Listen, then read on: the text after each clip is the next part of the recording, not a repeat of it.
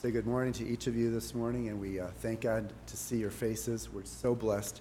Some who are here today for maybe the first time in a long time. Some who have really desired to be here and are so blessed to be able to be here today for the first time. And we just thank God for each of you.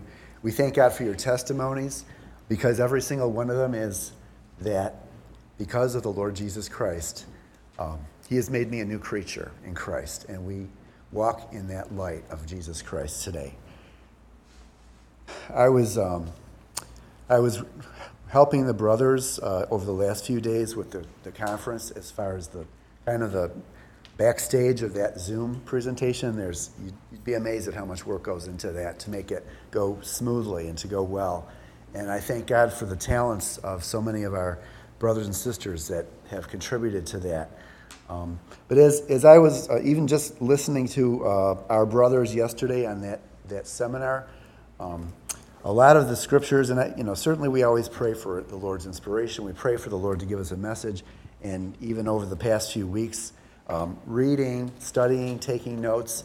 But yesterday, as the brothers were wrapping up their message, it felt like just something just all fell into place. Like, oh, here's the message.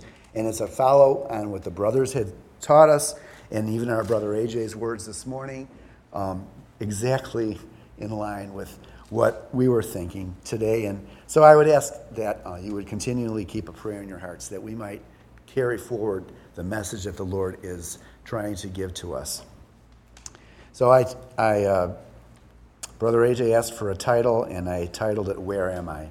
And it's a kind of a cryptic question, and I'll get into that question in a minute. But the idea about where am I, how and when do we ask ourselves that question? And I'm thinking about if you're away from home on a trip and you're overnight and you wake up, whether it's a hotel room or whatever the situation is, you wake up and in your mind, you're in your bed at home, and you know what's to your left and to your right, but when you wake up in a place outside of home, for a moment, sometimes at least for me, for a moment, it's like, wait a minute, where am I? Why is there another bed in this room with two teenage girls sitting in it? And that's, of course, my two daughters. And, we're in a hotel or something, and you have to get your bearings like that. But this morning, the where am I, I'm asking us all to ask ourselves is a spiritual standing with the Lord. And I want you to realize the reason I didn't term it in the second person, where are you, is because, honestly, you don't have to answer to me. You don't have to satisfy me with the answer to that question. You just need to reconcile with yourself and with the Lord where you are with Him. In the context of the Word of God, in the commandments of God, in the teachings of Jesus Christ. And that's really all of what we've been encouraged to look to in the messages and the seminars that our brothers have given us. The thing about being away from home and, like I said, waking up, wondering where we are, when we do get back home into our own room, in our own bed, I don't know if you're like me, but that's the most comfortable situation to be in when you wake up in the morning, is to be back where you belong, where you feel you belong. And Jesus Christ said, "I go to prepare a place for you, that where I am, ye may be also." And this is John, the 14th chapter, 2nd and 3rd verse. So that where I am, that ye may be also, I want you to think of that as the ultimate home to be in. And we're not there. We look forward to that, and we hope to be there. And as much as it breaks our hearts to see our dear loved ones go there before us, we hope to be there someday too, and that's our hope. And the Lord Jesus said, if it were not so, I would have told you. He says, you can count on it. I'm going to prepare a place for you. And that's kind of the where I'm talking about, our eternal life in heaven. But there's also a where here, not a place, not Mesa, Arizona, or any other place on the face of the earth, but again, where we stand in our relationship with God. Our brothers yesterday used a lot of scriptures in the Bible and Book of Mormon, and they even said there's many more scriptures, but they focused on prophecy of where, what the Lord has foretold, what's going to be taking place in the end times, as we call it. I suppose every generation of time for that generation felt that they were in the end times, but we really do see a lot of prophecies being fulfilled now. And one of the things that we heard over and over again, not only yesterday, but we've been hearing this for a long time, is that the righteous need not fear. The righteous will be protected. The righteous will be in a place of safety, and the Lord will be in their midst. That's something that we can rest upon, even if we don't know the details, and we don't even know literally the where about that, but we can be assured that if we're righteous and we're living according to the Lord's commandments, that we'll be in a place of safety. So, what exactly does that word righteous mean today? Our brother Ken last week talked about safe, and the week before, Brother Tim talked about safe, and we played that song by our sister. It says something about safe is knowing the Lord and living a life that pleases Him. That's the safe that I'm talking about this morning. And when we say to ourselves, where am I? That's what we have to ask ourselves. Am I living that life that pleases Him? Am I upholding my end of the promise I made at the water's edge when I said I would promise to serve the Lord to the best of my ability all the days of my life? And that's a question that we can only answer for ourselves. But I hope that we would answer it in the affirmative, and that we would realize that it's only through the Lord's strength and His grace that we're able to do that. But He does allow us to start out with a desire, and He allows us to take that first step into the water's edge. You might say it's a new beginning of a new life, but it is, again, it's starting out to be in that place where we need to be. And I guess one of the things that, again, was brought forth, and one of the things I want to talk about today is that being in that place is something that perhaps sometimes in our natural mind we think, well, I can take care of that later. I can kind of be on standby, and then when it really needs to happen, it'll happen. I'll make sure quickly that I prepare and get to where I need to be. But Jesus' teachings don't promote that, and they don't really allow for that. And I was just going to, and I'm not going to read these scriptures, but I was reading in Matthew chapters 24 and 25, and I really don't, I'll get to maybe one of the verses later on. But as I was reading, I started out with that parable of the 5 wise and 5 foolish virgins and the oil and the lamp, and I was going to go into that this morning. But as I was reading the chapter that preceded it and what followed it, I realized Jesus was like giving forth parable after parable after parable, and they all had a similar theme. And I'm not going to read them this morning, but there were actually 7 likenesses, I suppose you could call them, and that's a nice number for the Lord, 7. He always works in 7s for some reason, and it just so happens there were 7 of these. So I'm going to just kind of go a little bit without reading this Matthew 24 and 25. I'm going to read a little bit of an excerpt of what the Lord talked about 7 times as far as being prepared, being in the right place with the Lord. First of all, He likened it to the days of Noah. And again, we're not going to go into the whole story of Noah's Ark, but Noah preached repentance for 120 years while he built the ark. And in the end, when the Lord closed the door of the ark, only 8 human souls were saved. It was Noah, his 3 sons, and his wife, and their wives. And what a sad thing that the message and the warning and the plea went out for such a long time.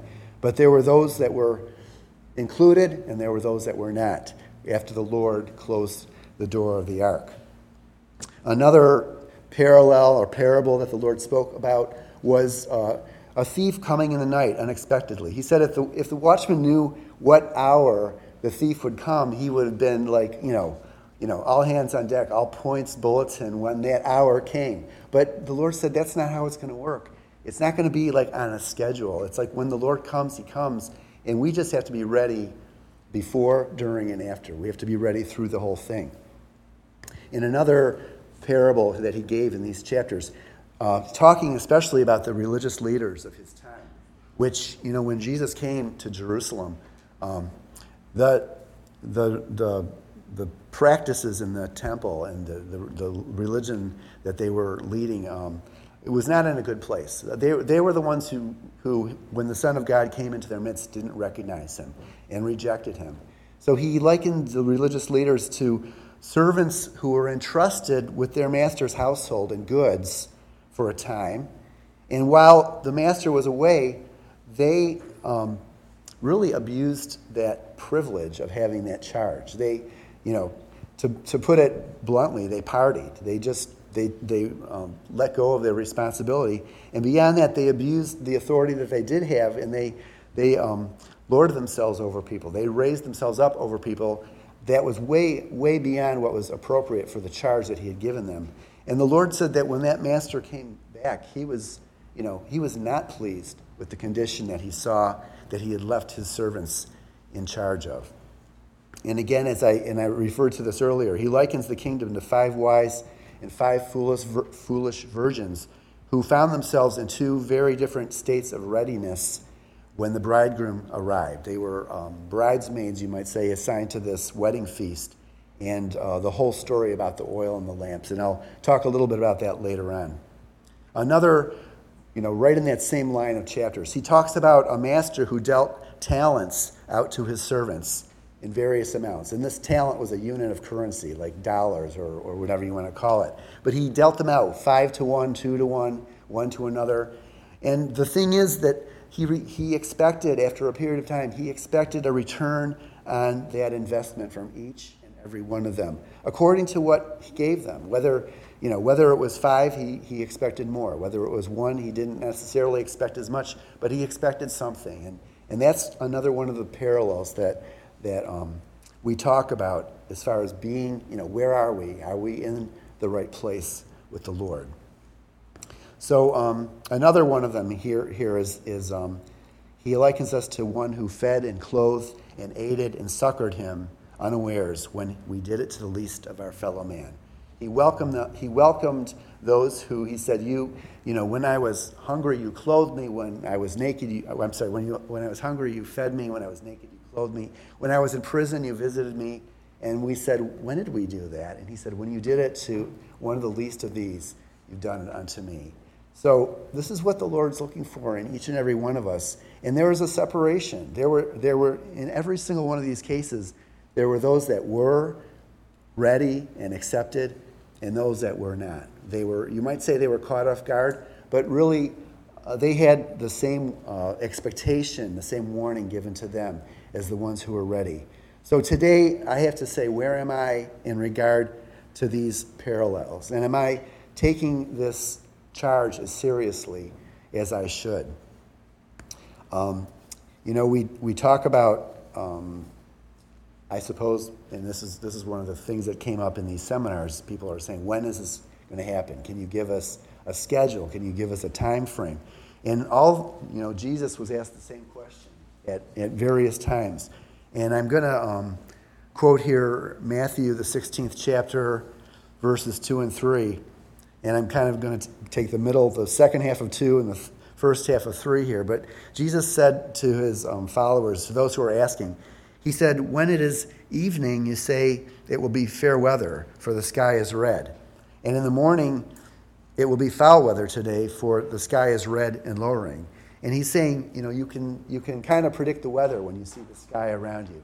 And he's kind of telling us today, and even then, the signs of the times. Look around you, and you tell yourself, you ask yourself when these things will be.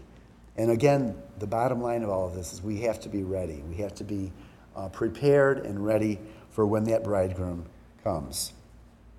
One of the things our brothers talked about, and this goes to the book of Revelation in the 3rd chapter, and this is the Spirit speaking to the churches, and the churches had their various indictments, you might say. And in the 15th and 16th verse of Revelation, the 3rd chapter, this particular church, he says, you're neither hot nor cold, but you're lukewarm. And he says here, I would thou wert cold or hot. So then, because thou art lukewarm and neither cold nor hot, I will spew thee out of my mouth. And again, the Lord he's just looking for, sometimes people said, well, cold is bad and hot is good. But I think in this case, what the Lord is looking for is something that satisfies. And there's been times that, what you really need is something cold. If you're hot and fatigued and dehydrated, you're looking for something cold to quench that thirst. And there's other times, and we certainly don't experience it here in the valley as often as we might have when I lived back east. I remember walking, I was going to school and working in New York for that time. I remember walking one afternoon. It was perhaps a mile or more. And I was, at the time where I was assigned was actually New York City. And I had to bring something, and I could have gotten a cab, I could have gotten a subway. It was a winter day, it was very cold, but it was sunny and the air was still. And I walked up Broadway Avenue, not the theater district Broadway, but it goes all the way down to the bottom. I walked up Broadway Avenue about a mile and a half, and at the end of my trip, I went into a coffee shop and I got a nice cup of hot coffee. And I told myself, I said, this is the best cup of coffee I've ever had, because it was really cold, but it was enjoyable. I enjoyed it. And the Lord is saying, neither hot nor cold, be one or the other. Be something that brings satisfaction. But lukewarm, I don't know about you, but lukewarm just doesn't do it. I remember that scene in that movie, The Prayer, what is it, The Prayer Warrior, The Prayer Closet? War Room, that movie War Room, where the lady pours her friend or her acquaintance that lukewarm cup of coffee, just to make that very point. Like, she's saying, do you go to church? She goes, yeah, I go to church sometimes, and she drinks that lukewarm coffee. And that's exactly what the Lord is not looking for in us. He wants a commitment. He wants engagement from us. And this morning, I'm not trying to, and I don't think the Lord is either. The Good Shepherd, he's not interested in guilting us into serving him. He's not interested in threatening us. He just wants our hearts. He wants us to serve him out of a heart of love and appreciation for what he's done for us. When we realize that Jesus Christ gave himself on the cross of Calvary as a sacrifice for our sins, and that he's forgiven us and he's extended grace to us, not once, he extends grace to us over and over again. His mercies endure forever. And the Lord wants us to appreciate that, and he wants us certainly to extend that grace toward others this morning, brothers and sisters. It's a hard lesson. It's been a hard lesson for me to learn. For whatever reason, I'm still learning it. But, the grace of God, I can't say enough about it. What is it in your life, the grace of God?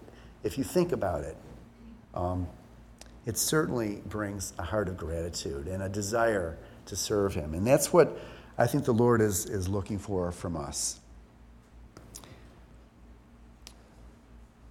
Going back a little bit to the 5 wise and the five foolish virgins, there's a verse in there, verse 9. This is Matthew 25, verse 9. And I'm kind of giving Micah a bad time this morning because I didn't give him any of these ahead of time because I wasn't sure what I would go to. But here, the wise virgins are being asked by the foolish ones because they don't have oil. They're saying, "Give us some of your oil. We need some too." And they said, "Not so, lest there be not enough for us and you." But they said, "Go ye rather to them that sell and buy for yourselves." And I just want to spend a couple minutes on that idea of buy for yourself. Purchase the oil for yourself. As I was thinking about this, and what it really comes down to is that each and every one of us individually has to be responsible and take responsibility for keeping the oil in our lamps, for keeping the Spirit of God shining brightly in our lives. And so I was thinking of this, buy for yourselves, and I thought of that verse in Isaiah, the 55th chapter, verse 1. And this isn't really about oil, but in 55:1, and I'm not sure if we've got it up yet, but I've got it here really quickly. This just came to me kind of at the last minute. Ho, everyone that thirsteth, come ye to the waters, and he that hath no money, come ye buy and eat. Yea, come, buy wine and milk without money and without price. Now, that's not oil in this chapter, but the idea is the Lord is telling us to, the 5 wise virgins are telling the other ones, go and buy for yourselves. But the Lord is telling us, and I want us to understand, the Lord is making this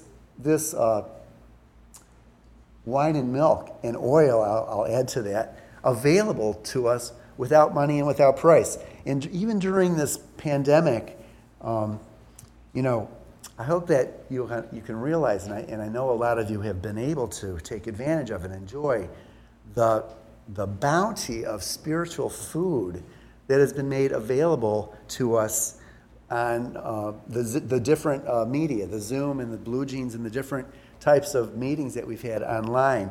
And I know some of us, many of you in this room, have said on a Sunday we can go from one to the next and maybe sit through 3 or 4 sermons and save up a few more for later in the week because we maybe don't have time to get through them.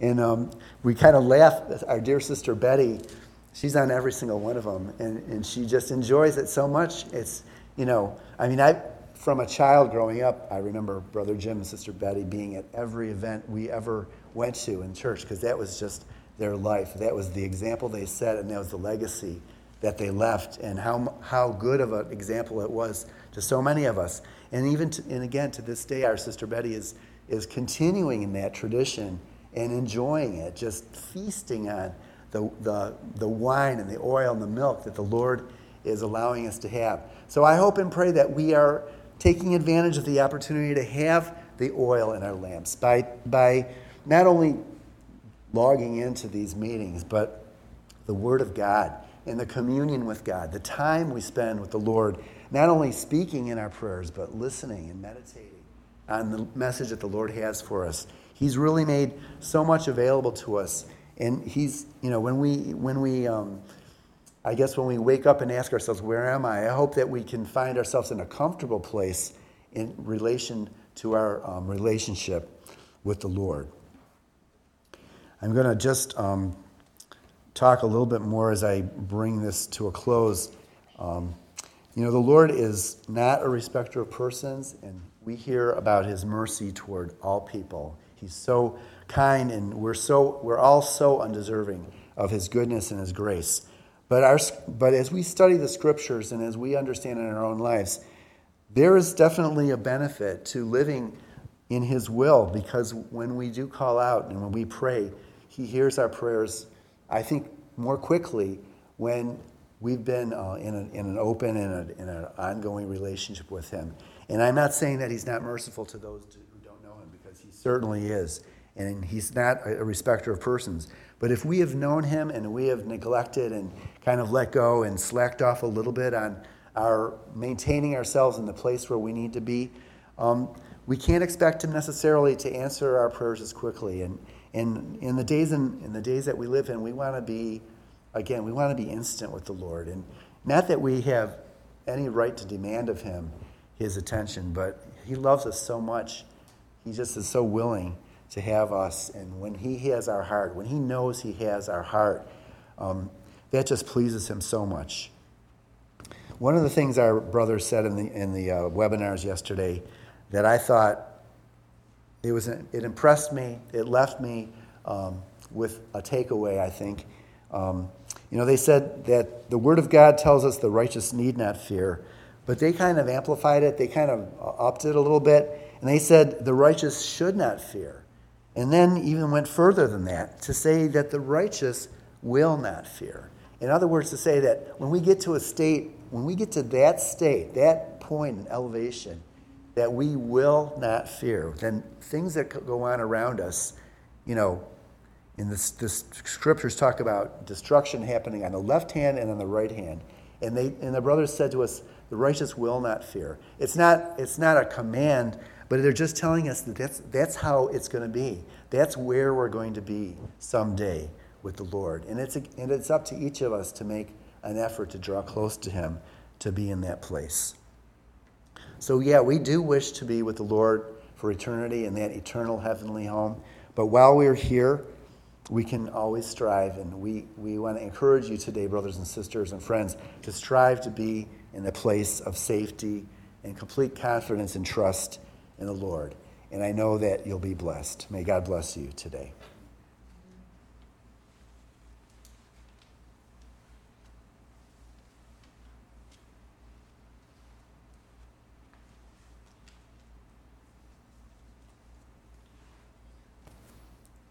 I'll say good morning again.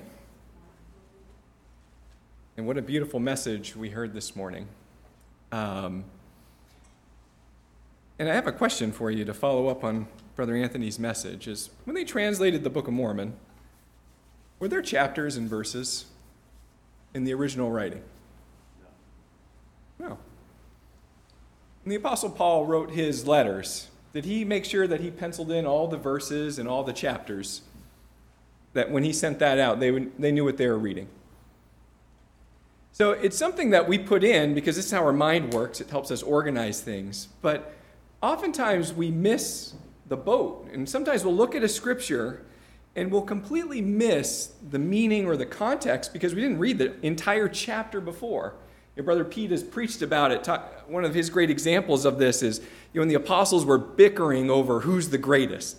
If you just read that scripture, yeah, you get some insight into it. But if you read the entire chapter before then, you see all the back and forth between the 12 and all of the things that led them up to Jesus Christ, kind of putting them in their place in that scripture. And then here we are, Brother Anthony pointed out, 2 entire chapters of Jesus Christ repeating himself over and over and over again about being prepared. And how many of us in our lives procrastinate? And my hand goes up because I'm the biggest offender in the room. And over again, well, I'll do that tomorrow. I'll put that off another day. I'll call them some other day. And over again, I procrastinate. And spiritually speaking, we all do this. Well, I'll ask God about that need tomorrow. I'll pray tomorrow. I'll fast tomorrow. I'll read tomorrow. So all of these things we say, maybe another time, God. Or when God prompts us to maybe reach out to a brother or sister, I'm kind of busy today, Lord. Maybe tomorrow. Maybe next week. And over again, both in our natural lives and our spiritual lives, we procrastinate and we put off what the Lord has put on our hearts and on our minds. And the Apostle Paul writes, says, "Behold, now is the accepted time. Behold, now is the day of salvation."